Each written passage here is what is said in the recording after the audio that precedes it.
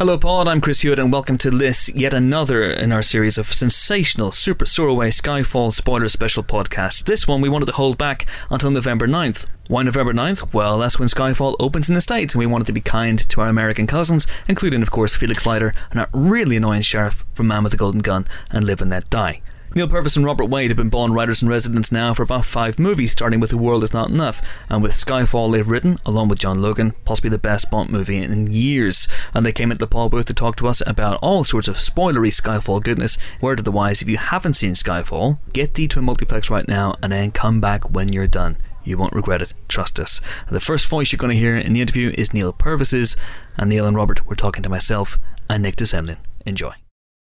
We're joined in the pod booth by the writers of Skyfall. Well, 5 Bond films now, isn't it? For you guys, Neal Purvis and Robert Wade. Welcome. Yes, thank you very much. We've been doing it for 15 years now, man and boy. We're co-writers on this one. I mean, we've got John Logan as well. Of course. How does that work? Because you've had Paul Haggis as well on Quantum of Solace and Casino Royale. Are you in the same room at the same time? Are you writers on set? And does he take your draft and do his own spin on it? How does it work? Well, in what's happened with all of the ones that we've been involved with, where another writer has come on, is we've originated it, and then something is, changed. And I remember once the director's wife came on and did a polish, which meant that we yes, that must be very interesting. Yeah, so it's always what happened with this was we started it with Sam, and then spent about a year getting it right. But at that point, MGM was sort of moribund. But we were working on this script and getting it right. But at the point that MGM sort of the bankruptcy was resolved, they then that's when they wanted to bring John Logan in. Is there a sense that you're the Bond writers in residence, as it were, or do you have to pitch for each gig as it comes along? Oh, you can never assume you're going to be doing the next one. That's for sure. We've been fortunate a couple of times. I mean, on Casino Royale, actually, we were hired to do 2. So that was Casino and Quantum were both agreed at the time, because we wanted to kind of split the story. Yeah. And since that was the last book and the first book that we would that Fleming we had access to, we wanted to make the most of it by dragging 2 films out of it. and yeah, so the way that worked was, what happened was that Paul Haggis came on and polished what we did in Casino Royale, and whilst that was shooting, we were out, came out to the Bahamas and were thrashing out what Quantum was going to be. Okay. And it was very interesting because we could see the exactly how it was working with Daniel and the way that the movie was, how he was playing it. So that did help have us with our attitude towards the sequel. But Quantum changed a lot from. I mean, Casino and Skyfall have been pretty close to what we did. Yes, Quantum changed a lot. Yeah.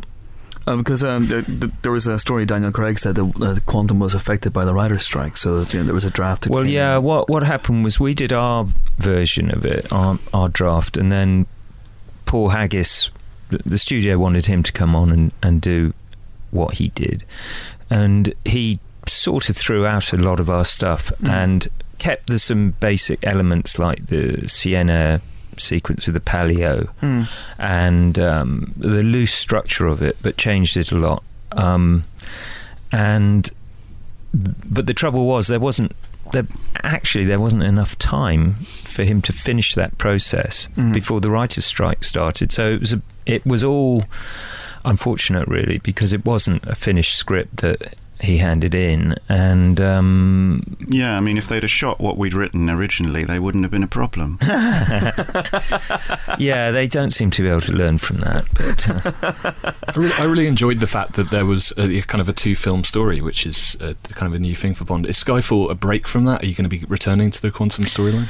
No, Skyfall is a break from it, and it was, in a way, because Quantum of Solace ended up as quite a bleak film, quite dark, and that was because it was resolving Bond's emotional problems to do with Vesper. The opportunity was let's let some light into it, and I think that's what Sam welcomed. It was actually, you were coming from a quite claustrophobic film in a way, and then Sam was coming in to make a kind of bigger, more celebratory sort of celebration of Bond himself. So a sort of classic Bond film, and so we were certainly never thinking we deal with Quantum as an organisation or Mr. White and all of those things. They're still potentially out there if anyone wants to pick them up and run with them. Because Kim Newman in the Empire Review of Skyfall said that there's a sense in the movie, because it deals with a sense of history, it deals with a sense of Bond being old and a lot of time having elapsed from the previous movie, 4 years in real world, I don't know how many years between Quantum and Skyfall in Bond world. There is a sense that it's almost like Dr. No to Die Another Day, those 20 movies have happened for this Bond. Is that something that you were driving at? And in that case, is there an idea that maybe this Bond has taken care of Quantum in the interim between Quantum and Skyfall? Well, you can think what you like about that. I mean, if they want to bring Quantum back, it will come back. Yeah, I think. I think in a sense, he's got the baggage. He's got that baggage, but we felt that actually by the end of Quantum, he's been through a hell of a lot, and he is. It's almost like he's a veteran at the end of that, in a sense. So even though it's ironic, really, because it started off with Casino as his coming of age. It was Bond 21. No one actually spotted that. He comes of age, and then there was a sort of accelerated. I don't know what the word is. It's sort of, He's not very good with words. Well, don't worry about it anyway. No, it's a sort of accelerated aging in that movie, sure, yeah. Somehow, and so Kim Newman's theory may be correct, but we didn't realise it. Okay, is this an insight, by the way, into how you two guys work in the room? Where he insults me, and I laugh it off. Robert goes, "Oh, there's a word. What's the word?" And then you insult him, and that's and that's how it works. Yes. How do you work in the room together? Well, we try to, if it's a room, we try to be at other ends of it. We actually don't. I mean, we see each other a couple of times a week, but we write separately. Okay. We meet up and work out what we're going to do, and then we go off and do it separately and email things to each other, and they get rewritten, and Okay. So you finally get there. So no one person can claim authorship of a particular line or a particular scene, or. Oh, you still remember what you did. Can you remember who came up with the title? Unfortunately, Rob came up with the title. Well, I mean, not as a title. No. He came up with the name of the house. Right. Yeah, that was a sort of... Well, the interesting thing is that the whole third act was a thing that came up in the last 2 weeks when we were having to hand the script in for it to be read by MGM as they came out of the problem. So it had to, but we had a completely different third act and had never been happy with it. And then we had this idea of, what Bond does is effectively go it alone with her and kidnap her and take her to this place that he would never go back to under any other circumstances. And that seemed to really fit the idea of going back to the old ways kind of thing. And Fleming was always a big fan of John Buchan, and he had a novel called Green Mantle, which was an espionage novel, and that was fascinating. It's the name of a house, and I've found that sort of thing interesting. There's some odd names for houses around, and so we were looking for a name for this house that had to be like Mandalay. Like Mandalay, exactly. It's evocative, and you don't really know what it means. And it was 2:00 in the morning, and the script had to go off, and I just typed Skyfall. So it sort of fell out of the sky, actually. And I never thought that would end up as the title of the movie. But it obviously struck a chord. But if we'd thought that the name of the house would be the name of the film and the name of the song, we'd have talked about it a little bit longer. And maybe have done a 3-syllable house name. Like Mandalay. That's pretty good, it's actually. The first 2-syllable Bond title, I think. Yeah. That's interesting. Must be fun. Well, some people find that interesting. I'm interested. It must be fun seeing songs written around these titles that you guys. It's bizarre, and I'm still not sure about the legal position as far as royalties, actually, because also Die Another Day was something that came out of my mouth, and Barbara Broccoli said that could work as a title. And then Madonna, right. So you haven't seen penny one of any royalties from Die Another Day? Not for the song. Okay, no. yeah. There may not have been many. You talked about breaking the story for this movie with Sam. How tough is it, given that this is the 23rd Bond film, to break the story of a Bond film? Well, it gets harder every time, and with this, I suppose, once we met with Sam and Daniel, and they talked about the sort of things that they wanted. And the most important thing, well, there were a couple of things. One, we agreed we were going to deal with Bond's relationship with M, and we were also going to find a worthy adversary for Daniel, and someone who's a mirror image of him almost, just the evil side. And we talked about Javier as the actual person that we could get, and Ray Fiennes as the person who is this sort of threat to M from within. So those elements of her being sort of things, her mistakes coming home to roost, and the way she deals with her own agents, actually making Bond question everything, question his relationship with her, and then the structure of him coming back to help, but not being sort of trusted, was that we had that from very early on, but actually making it work as a story, it's really, really tough. Yeah, I mean, really I think hard. because we always look at the books, and You Only Live Twice, the fact that his obituary is in that one, I think, isn't it? I think it's there. And also Man with the Golden Gun, we were thinking originally Javier being like Scaramanga in the book more. Yeah, and actually in that isn't that the one that starts with Bond having he sort of died at the end of Twice. At the end of You Only Live Twice. He gets hit on the head and thinks he's Japanese. Can't remember. Doesn't know who he is, and he's in this relationship with Kissy, I think, and she gets pregnant by him, I think, and then he reads something in a newspaper sees the word Vladivostok, and decides that he must be from there, and goes to Vladivostok to find out who he is. And we actually, I mean, that sounds bonkers. He gets brainwashed and comes back to at the beginning of the Man with the Golden Gun and tries to kill M. Right. It's fascinating stuff. And we were starting with that, actually, and also an element of You Only Live Twice that was never really in that film, in that book. It's Blofeld, who's a character called Dr. Shatterhand, and he lives in an old castle on an island, and that ended up being a hollowed out volcano with Roald Dahl writing the script. Yes.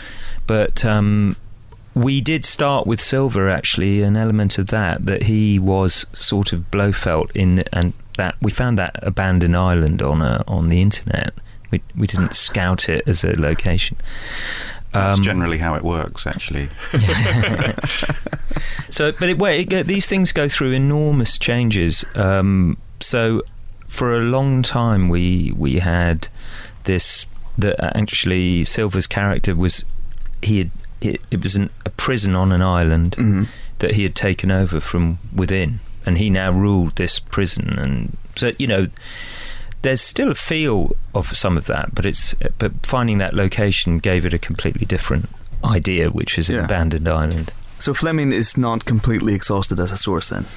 No, I mean, as an inspiration, it's that is what we've done every time with Barbara and Michael. And Sam's a big fan of the book, so is Daniel. So if you can just reach for that stuff. Yeah, there are always little interesting things still to be found. He's afraid of flying, isn't he? They haven't done that yet, and he hasn't been sick after he's killed someone yet. Well, no, he has. In Dr. No, he goes off camera and retches. Oh, yeah, true. And we talked there about the idea about this being about almost as much about M as it is about Bond, and the relationship between Judi Dench's M and Bond has been fascinating over the course of 7 films. This is clearly, obviously, her swan song. When was the decision taken, and did you take it to kill her off? Well, it wasn't our decision to make, but it was something that was agreed right from the outset. Okay, we actually killed her in a draft of Quantum, yeah. And but it was sort of, I think it was about halfway through the film, or 2/3 the way, and it didn't really, you know, it happened too quickly. It didn't treat something as gigantic as that with enough.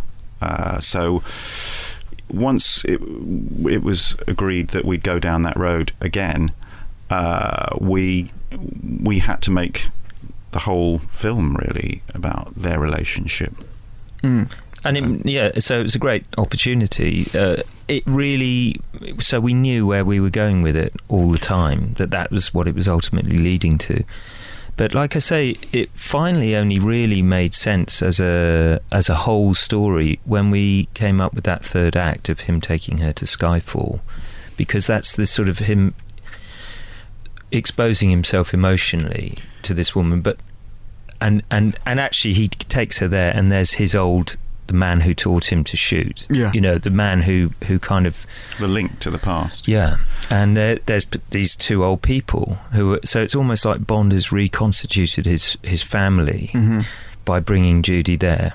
And so that really retrospectively, I think with the work that John Logan then did on the script, informed it, because it gave you this old and the new, which is all the other stuff, the new guard coming in.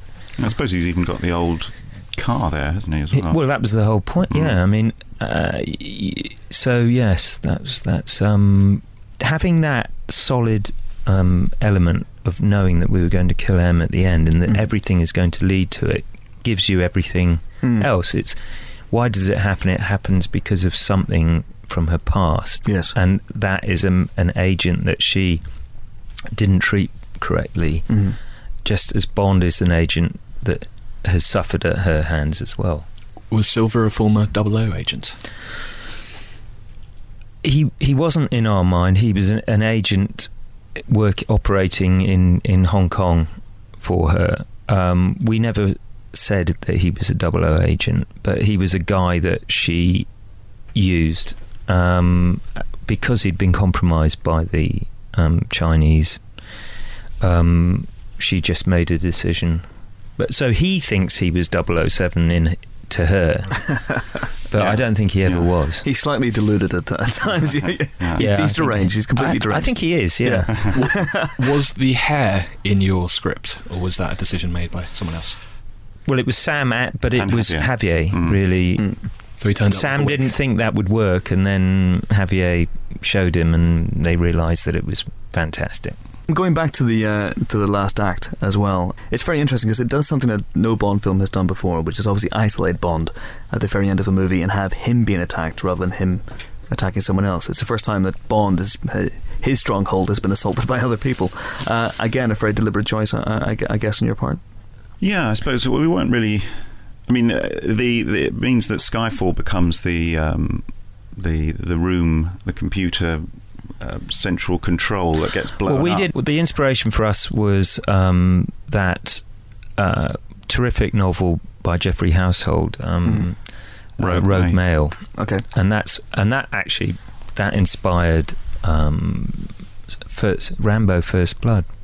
All right. Yes. Okay. It's basically about going back to basics and the man who you learn to shoot, hunting, all of that, and going back to all that kind of field craft. And so that was really the idea, that and to get away from all the technology that Silver loves. Was Kincaid, Albert Finney's character, written for Sean Connery?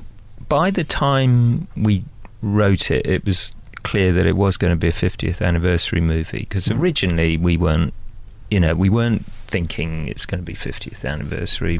It just took us a long time, and it was a sort of that would be a great role, it'd be a great moment, but nobody. I don't think of that. We wanted it to be a character that worked in its own right. So yeah, I think that it might have been too much if it really had been Sean Connery.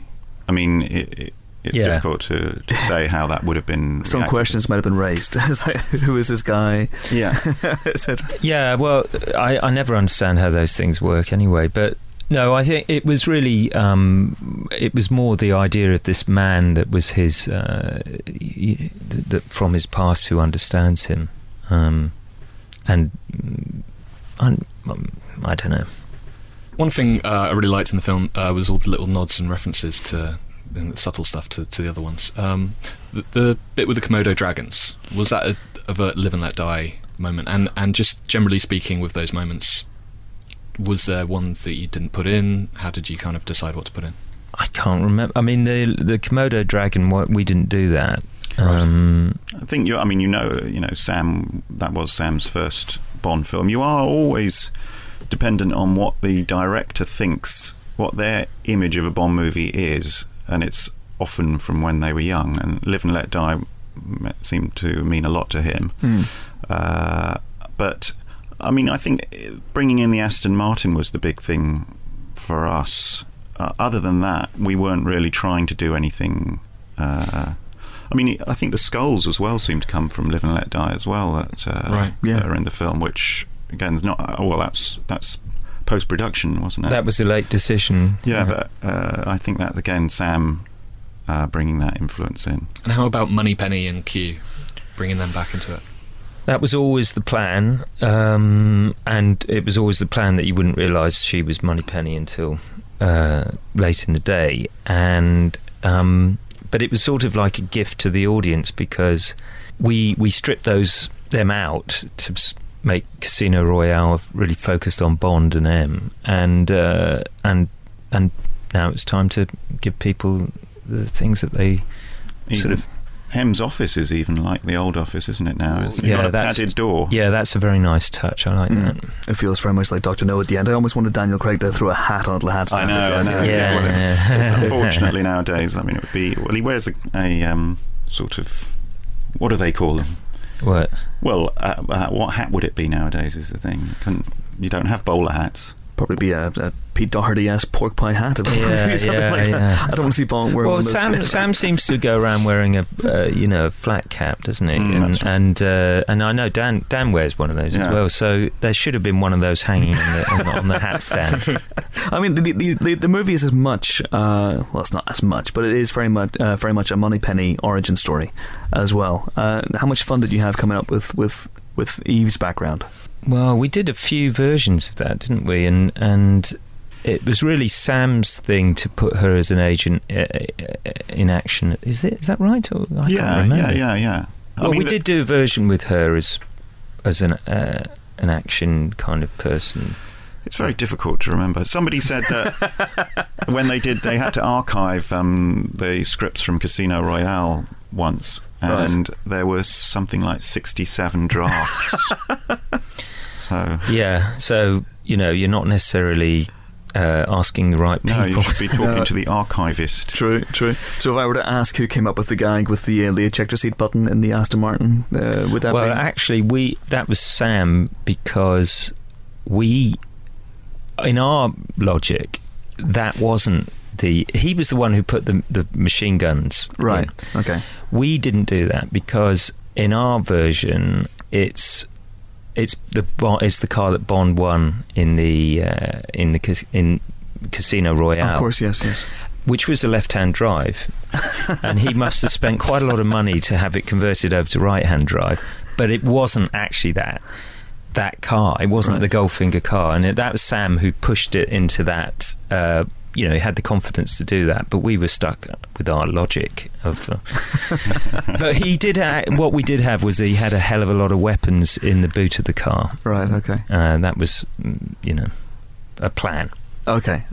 And going back to Moneypenny, the idea of her origin, the sexual tension between Bond and Moneypenny over the years in the previous films has always been there. It's been a core element of their relationship. And there seems to be a moment in Skyfall where they may or may not have consummated their relationship. Well, what's your take on that? Well, we were aiming for that they hadn't consummated it. But I think the impression in the film is that they did. Yes, I think that is the impression you get. But there was talk of various lines to suggest they hadn't, but for when they're walking around the casino. Yes. But in the end, I think Sam must have been happy with the idea that they probably have. Yeah, it's funny. I mean, technically speaking, they have made love in the past, haven't they? Because at the end of Die Another Day, there was that gag where virtual Samantha reality. Bond, yes. It got a massive laugh. I've never heard a bigger laugh than that in the cinema. But and she does know he's a cunning linguist as well. So how does she know these things? Yeah. So, are you looking forward then to, say, for example, if you do more Bonds after this, are you looking forward to giving her more to do, or is she essentially going to be behind the desk for the next few films? Well, we just have. I think that's it. The way it's left now, it's a setup for lots of fun to be had. There's a terrific relationship there between Bond and Ralph Fiennes. Yeah. A very different dynamic than the one between Judy and Dan. So whoever does it is going to have fun with what comes next. So it's all just there for the. Yeah, I mean, that is good that she can use a gun even if she can't necessarily hit the right target. That's a pretty difficult shot to take. Yeah, to be fair. Oh yeah. I think Em was being a bit naughty there, making a shoot. And you've got this really fun dynamic between Bond and Q, which is completely different to an inversion of the old relationship between Bond and Q, where Bond is this young whippersnapper. Is Gadget something that may come back into it, do you think? Well, I mean, we found Gadgets very difficult now to put in, and that's why they went for the very simple ones. With iPhones, there's just too many things that people have got at their disposal. We have got one that we've always wanted to use that we can't tell you about. Again, it's a simple one. But the thing about a gadget, or what used to be the essence of a gadget, was it's a thing that everybody wants and they can't have. And there aren't many things like that nowadays. So, but this secret one we can't tell you about. But no more invisible cars, do you think, or is that something that might happen? I think that was. Well,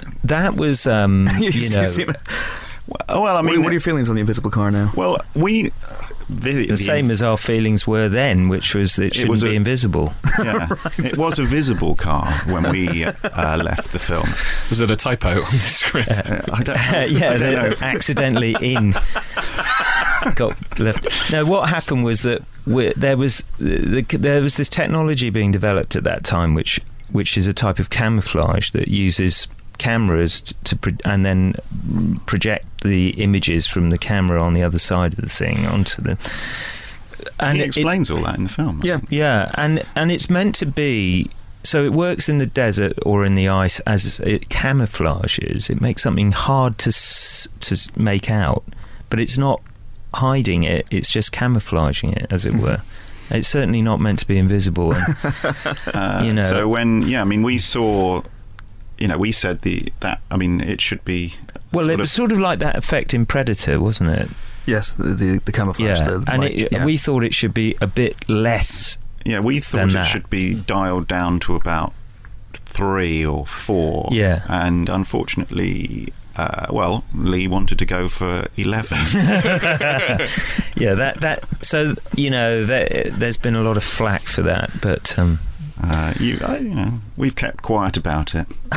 But actually, until now. Well, no, the thing is that nobody realises that there's been invisible cars in all the movies, but you just haven't seen them.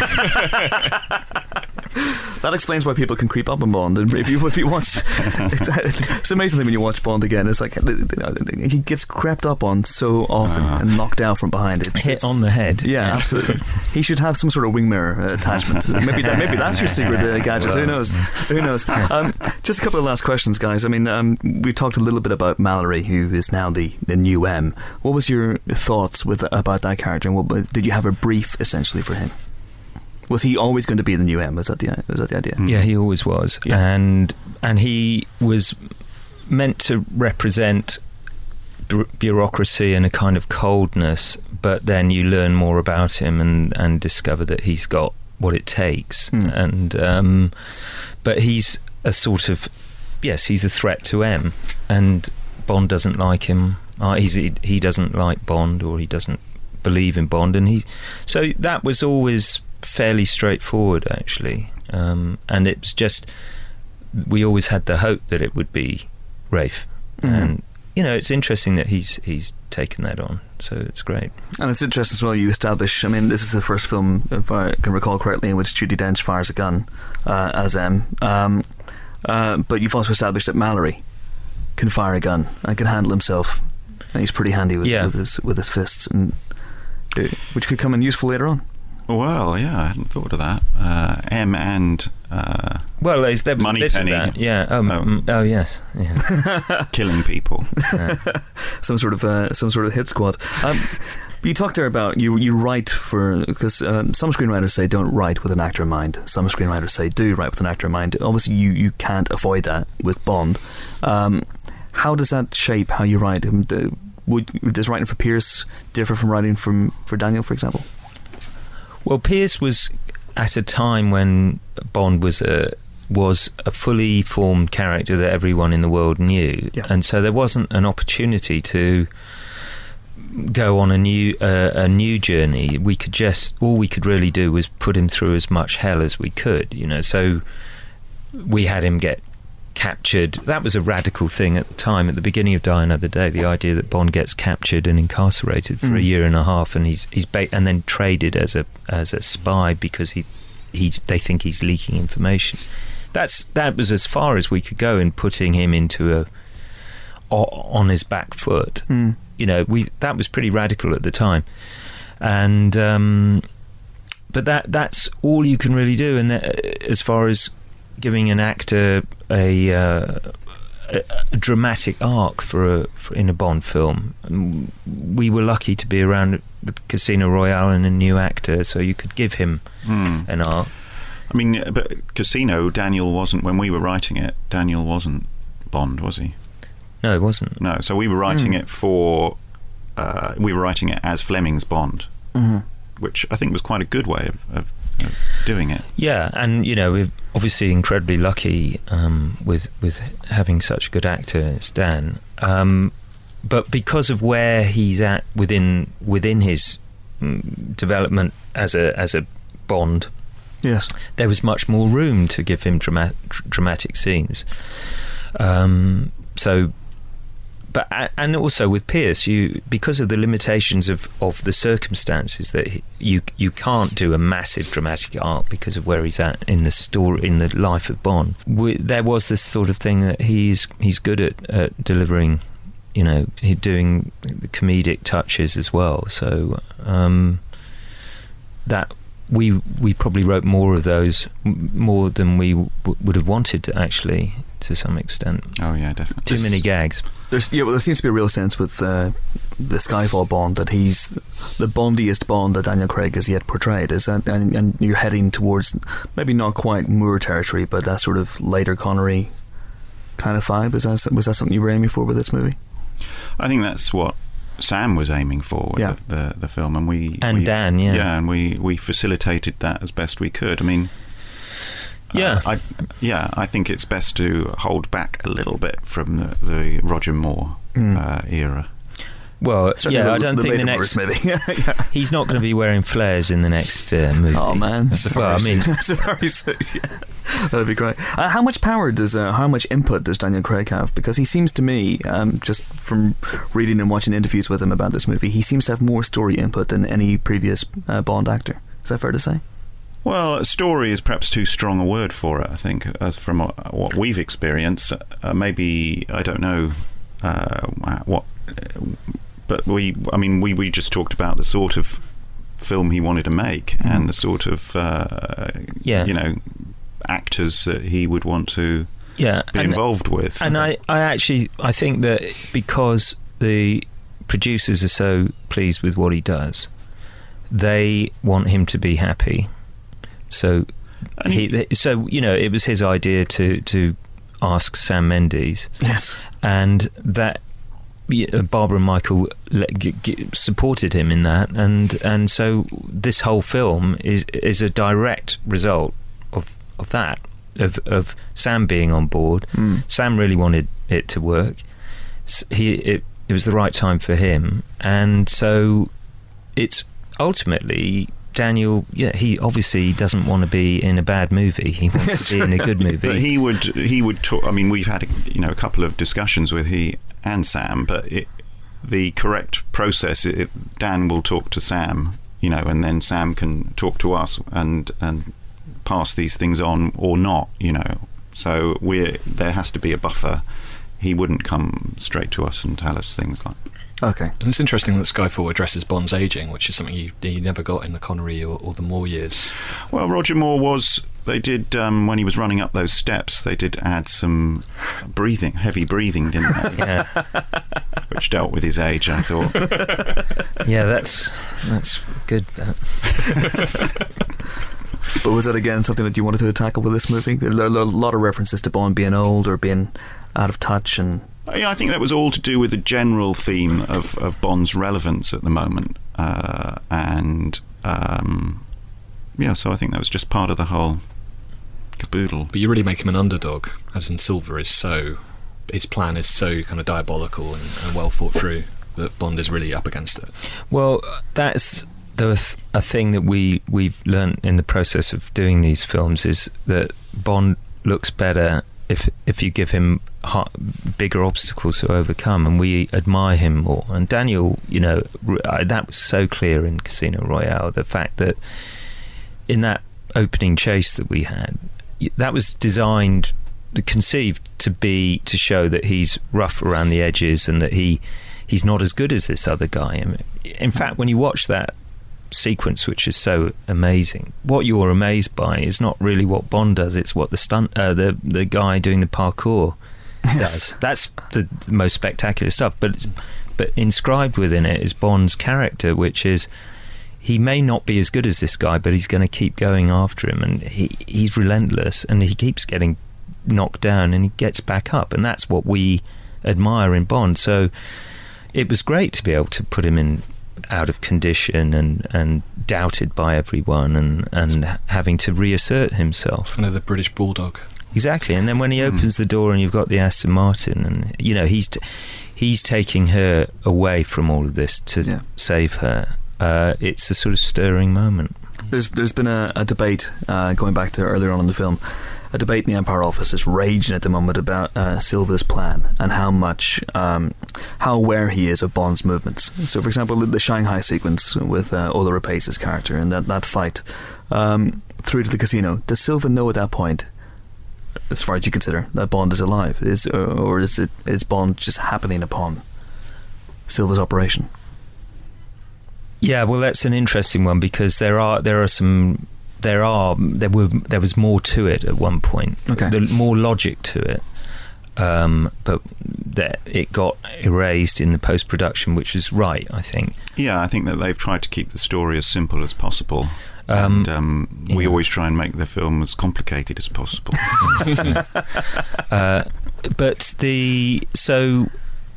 At that point, Silva's aware of what happens on the boat. Yes, because he knows what's going on.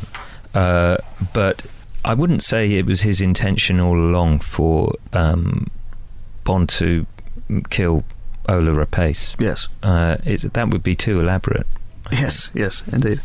And Silva's plan in general, was it tough coming up with that? Or when you have a character who is so diabolical and so one or two steps ahead of the hero at every point, is it tough to come up with an overarching plot that makes sense at every step of the way? For example, the tube train sequence. I mean, how much planning has Silva done? Yeah, well, he must have done quite a bit. He's done it for a bit. Yeah.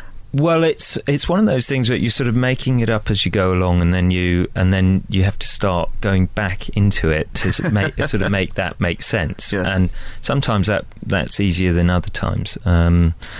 But I don't think you should analyse the plots to there's better things to do. Indeed. Yeah. And one last question, Chance, you've been fantastic, is about product placement, which is, how do you write around it? Are you for example, there's a follow that Audi line at one point, and do you make references to Bond drinks Heineken, or he crushes Volkswagen Beetles, or is it just something that happens after the script's done? We don't. Yeah, we write what we want to write, and then they look at what can go in the film, and then they make deals with people. But they only get advertising; they don't actually get physical money. Well, it's tied in. What do you call it? Promotional partners. So yes. So the audience, before they see the movie, I get a sense that it's marketed. There's all of these products, but actually in the film it's not too intrusive. I don't know. I think that years ago wasn't there a chase when Roger Moore was going past in Moonraker, I think he's going up a road and there are just all these posters that he's going past that they keep on zooming in on. That's clever. He stops and points at one of them. But interestingly enough, we've always wanted to have Bond have a wet shave with a cutthroat razor. And we did have that when he, in Die Another Day, when he comes out of, he escapes with that giant beard. And we did originally write that as it's a wet shave thing. And then they came along to us and said, well, Philips, or Norelco, as they call it, they kind of really like him to have one of their things. And, that was one of those decisions where we weren't going to argue about that, because it brought in a lot of promotional money and everything. But technically it is difficult, I think. Well, it's very difficult with a cutthroat razor as well. Do you have a stockpile of scenes that haven't gone into Bonds over the years then, that you have, okay, well, maybe we can put the close shave scene in here? Pretty much, yeah. Including the secret gadget you won't tell us about. Yeah, that's so good. You never know. Yeah. So what is next for you guys? Are you hoping to stick around for the next one, or next couple? Well, we found that they take so much time that we don't get to do other things. So I mean, we were 2 years on this one. Yeah. We aged 4 years. That's Bond years. Yeah. But we we're sort of the next up is that very exciting thing. We wrote this script a couple of years ago called Corsica 72, and Chan-wook Park, who did Old Boy, and is a terrific, amazing director, wants to direct it. So we're trying to cast it at the moment, and that will be us wearing our boots, jack boots, as producers, as well as writers. And what can you tell us about that? Well, it's set in Corsica in 1972. How do they guess? And it's sort of how we describe it is as a sort of violent Stella Artois ad. Not Heineken. Sold. Absolutely sold. Well, guys, I wish you all the best for that. But if you were to return to Bond, what do you think might happen next? Because are we in a world where maybe you could start remaking previous Bond films? That's an interesting question. And if they do start remaking one, the first one they should remake is Die Another Day. With the visible car. Brilliant. Neal, Robert, it's been a pleasure. Thank you very much indeed. Thank you.